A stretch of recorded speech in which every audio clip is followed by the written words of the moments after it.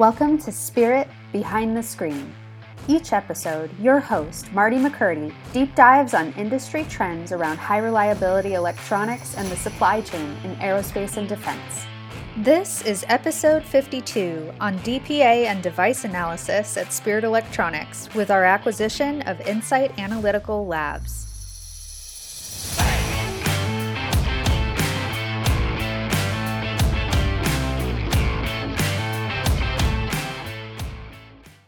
Hi, welcome to Spirit's podcast, Behind the Screen. Today is a celebratory day. I am here with Mr. Zeph Malik. Zeph, welcome to the show. My pleasure. I want to first personally thank you for helping me walk through the minefield of another acquisition that closed today. So it's big news. So thank you and congratulations, and appreciate all the support on that. Absolutely. I think it's an exciting and a very nice acquisition that adds to our portfolio.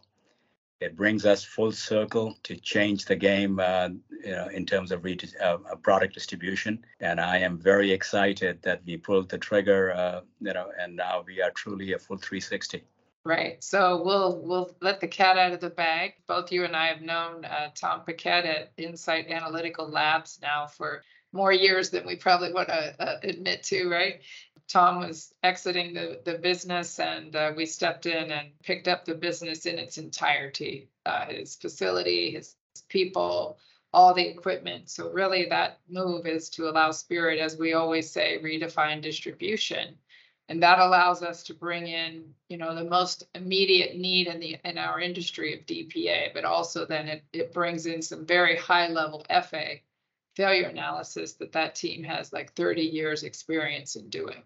The greatest part of this is, Marty, that Insight Analytical brings in 30 years of predictable, deliverable, and keeping up with the marketplace in terms of technology.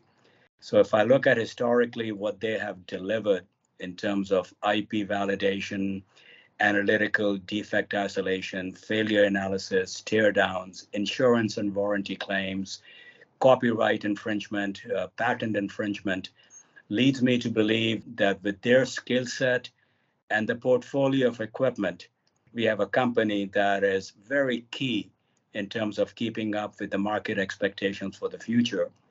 And us bringing in and realigning them towards the destruct physical analysis, which is a slam dunk, easier subset of what they have done. I feel that we bring it 360 again, improving the expectations and the overall deliverance of our DPA report to our customers.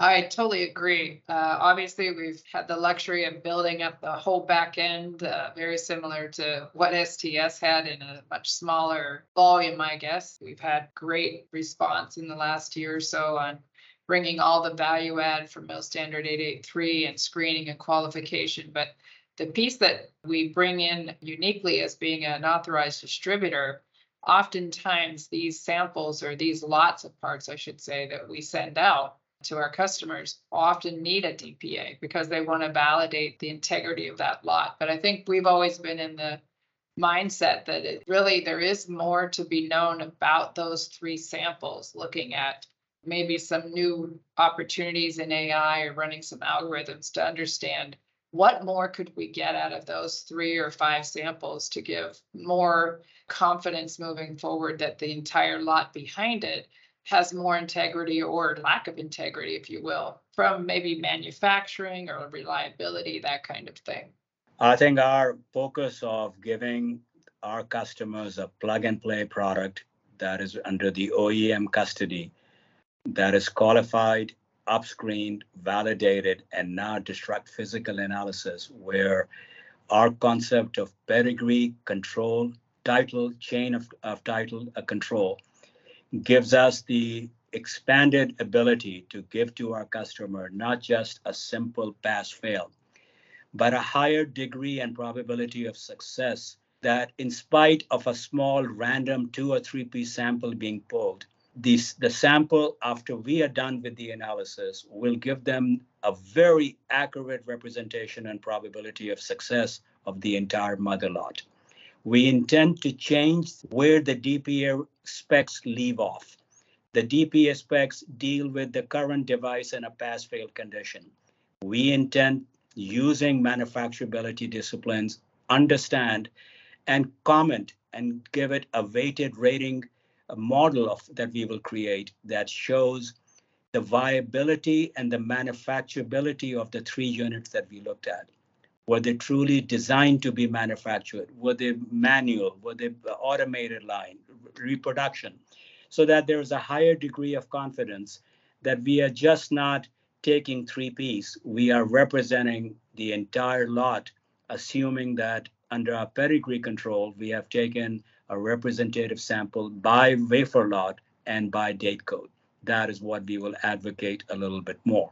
So we believe that we want to improve the expectations out of a DPA where it becomes a true representation and accurate understanding, where a small sample early on speaks to the entire viability and integrity of a large lot. And this is where our value add comes in, especially along with if there is any issue, we will have the ability to engage our OEM, get validation. And that is the right way to risk mitigate the customer's requirements. So not only we are addressing cycle time and lead times and deficiencies, we have upped the game by mitigating any subsequent liabilities or risks that may pose in a product family or a product distribution. Yep, I like it. I know that over the years, I think maybe we'll give our listeners a little insight is that what we have always get visibility into is the electrical side of the performance of the parts, which historically a lab doesn't do that, right? But you've always owned very high-end Advantest, Verigy 93Ks, port scales, smart scales, all of the big testers that we've always had the luxury of understanding what are the effects of environmentals and reliabilities, because we had such overwhelming ability to test a parameter to the breaking point, right? So that I think is the piece that if you understood that side of it, and then you kind of come back to this pedigree selection that we talk about, that's what we're really dialing in, right? So for example, I remember, we always historically, when we were doing very high-end expensive FPGAs, regardless of whose they are, that we would have to do screening and qualification on. We would always do what you deemed to, at that time, was not language anybody was using, was construction analysis. So that construction analysis we did to even look at metal layer thickness. And I remember we had some failures. That's probably why that sticks in my mind. But like even down to metal layers. So, I mean, if you could just speak a little bit about how we tie the test capability into understanding what we're getting from a pedigree investigation. Because at the end of the day, if we don't start this lot of parts into a screen and qual, or our customer doesn't put these parts into a space satellite or avionics or missiles or whatever that is, then we're saving time and money, but also we're not having flight failures, but also we're not going through a screen and qual for 9 to 12 months and then failing. So that really, at the end of the day, is the key. Yes, I mean, you and I have always believed that if you are doing an upscreen or a pedigree selection of a certain distribution where you intend to use the device beyond the published datasheet limits of the device, which may be a temperature range and or a frequency performance range, unless you are testing at that specific requirement, you are never going to know that if a certain probability or a certain percent of defective will go onto your system and put in your billion-dollar system at risk. So our concept, as it always goes back between you and I, Marty, about cars. If I am testing a tire, and if it is designed to be run at 166 miles an hour, if I am not driving the car at 166 miles an hour, I would never know if the tire has worked. So if you want to know about performance, braking, traction, everything at 166, you come to us. So we would do the electrical test at the margins, the way it is tested, in the marginal envelopes that make the difference. Any lab can do a DC continuity and a gross functional. You will never know if that particular device will operate at once, the tire will work at 166, yes, it will always operate at 100 miles an hour because that is what is published by the manufacturer's data sheet. So if you want to just be comfortable, hey, it runs at 100, no. But if you want to use it at 166 miles an hour, this is where we make the difference. This is why our business partnerships lasted this long. I'm the test pilot for the 166. No, you're absolutely right. I think it's all really, at the end of the day, I remember we always used to use this language as well. It's really how much insurance does our customer want, right? So we're really about risk mitigation on all of these processes we talk about, and really how much insurance do they need or do they want to make the viability of this product moving forward.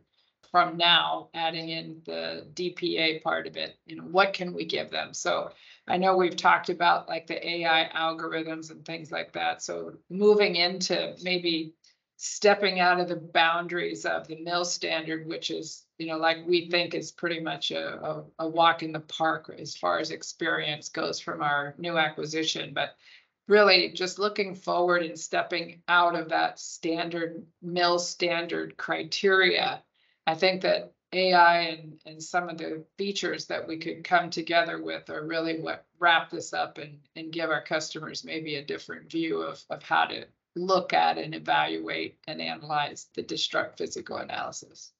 Absolutely. I think this acquisition, especially when it is integrated in the OEM early chain of a device being sold to the customer, your financial risks are taken care of. Your future upscreening risks are taken care of. Your warranty issues are taken care of. And now we have mitigated your long lead time item risks. So here we are. We are not only giving you a product that you don't need to touch or screen. Not only that, a year later, when you go back to your OEM because you failed, you are at the risk of the marketplace. So here we are mitigating just about every possible risk at the time of the inception of the order. And I honestly cannot see no reason why this model would not resonate, because it's the only logical model that makes sense. That if I'm buying something, I don't need to go to a third party to get it handled, tested, and trying to get it validated and upscreened with a hairdryer. No, we will upscreen it the way you intend to use it. We will look at it the way it is intended to be produced and manufactured. We will vouch on the integrity and manufacturability of that product and still comply with all the standards that you're after. You want a DPA, you want a screening, you want Mill Standard 1580, all those things we will give you as a standard. So I feel comfortable that the message should resonate, that this extension of the model that we have is truly upping our integration into the supply chain as a more trusted, credible partner. I totally agree. We're, as you know, we're not at capacity, but we certainly have ample work. And I think that has been because that message is resonating with all of our solder exchange and lead trim and form and all these things that happen to, we'll go back to your car analogy, because I know you're always good at that. This is the, the AMG to the Mercedes, right? This is you're buying the car, but you're getting all the goodies on top of it before you take delivery. Absolutely. And that really is where Spirit has designed this facility. And internally, we do everything here prior to shipping. And this DPA just really is going to add to that, not only from a schedule impact, but a financial impact, and just making the integrity of the lot shipping that much more solidified. Absolutely. I think in this case, like talking about cars again, the customer doesn't need to buy a Mercedes and go get it converted to AMG. We will have it converted and give you the original factory warranty, not only on the car, but all the upgrades that were done to it. And yes. Of discussion here. I don't see no risk at all. I will say that we have no affiliation with Mercedes, but it's a good analogy. They're not a sponsor yet. Right, exactly. Although we're willing to take a sponsorship on. Well, since it's our initial announcement, and absolutely closing just today and things, this probably is going to air a few days after this, but Let's talk a little bit. You and I are always a little bit of a stickler on quality of equipment and things like that. So we've got some really nice fib and SEM equipment, all of the DPA equipment that we need, and combining that with everything here that's at Spirit already. One of the things, we'll put together our roadmap for improvements, both from a technology and facilitization standpoint, but also let's talk a little bit about some of the things in the industry that are a stranglehold or a hurdle right now. And one of those is RGA. So I know that there's only, been one or two facilities out there doing RGA, and I think it's down to one now, but that's just looking at quickly on our roadmap, that is possibly one that we're going to include. Absolutely. I think that is the lowest hanging fruit. Add a mass spectrometer. I don't see any challenges at all, because to us, it ties in the extension of validation of the unit. Knowing exactly what the internal water vapor or moisture content is makes our technical analysis more logical and more proper if there is a mechanism. So we want to link that. Along with that, like you said, we already have the FIB, we already have the SEM. The place that I see is if we just leverage what we have done for 30 years at IAL in terms of sample preparation, we are changing the way we are offering to the marketplace radiation services through Spirit. And sample preparation has been a historic bottleneck. And here we are. We will just piggyback in what we offer already in terms of radiation services and mitigate another risk or a bottleneck the industry has faced, which is the preparation of samples. So we believe we are forward looking. We're going to have the toys. We will invest into things like futuristic REIs, reactive etches. We are going to look at advanced laser ablation techniques for copper metallization and copper bond wires. So we are not shy when it comes to keeping up or keeping ahead of the marketplace in terms of technology. We are committed to it, and I'm very excited to have a roadmap that takes us to the future.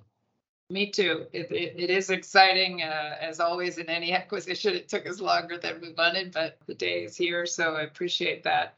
Before we wrap it up today, Zeph, just one other thing. I know that we touched on it briefly, but I know IAL has done some really good work on IP validation, and that really kind of puts us out of our normal customer base, but from a test lab facility and what you have done for, the big FANG companies and things like that, as far as ASICs and, early looks at wafers to test for, their ASIC programs and things like that. I think IP validation is an offering that we'll probably explore heavily to try to support some of those companies that come to you for a different avenue of testing wafers on their ASICs. That really kind of ties in. Marty, I think we will capitalize and give to the marketplace what they've been wanting, which is basically called the benchmarking of the technology and the process. So if we are doing a configuration management, we are going to be able to the customer using the same technology they did for IP validation in terms of process changes to the process, changes to the manufacturing side. So all this thing about process changes and materials and assembly locations and fab there, the idea is to use that incumbent know-how and knowledge and put it to work in the military marketplace. So I'm excited. I see an unlimited potential, and I think as we pivot from the historic business model they had, which was basically a declining model primarily because the leading edge manufacturability is not there. But our ability to take the core and use it to our advantage of where the best practices needs are or the deficiency blocks are in our supply chain, I think it's ready to go, plug and play. Yeah. Exciting. Yeah, it is. It is exciting. I know that you and I were both excited going on this conversation when we met the new employees. So basically, we took all the employees as well with IAL to kind of keep that tribal knowledge there. But I remember their eyes glazing over slightly. Colorado Springs, so I'm ready. Yeah, exactly. So, well, thank you so much. I do, welcome the IAL team onto Spirit's team. It's like you say, Zeph, it's going to be pretty exciting. And as always, I know your ingenuity is always first and foremost, but I'm always left executing. So please stay tuned. There's no hurdle or no barrier to our CEO being able to make it happen. As long as we know where we are going, that is the place. So we have to know what our final destination is, which is clear to us. We'll get there. We'll get there. Yeah, no question about it. We've learned to execute. So thank you, my friend. I appreciate it. Zaf Malik, thanks for being on the Behind the Screen podcast today, and welcome IAL team to Spirit.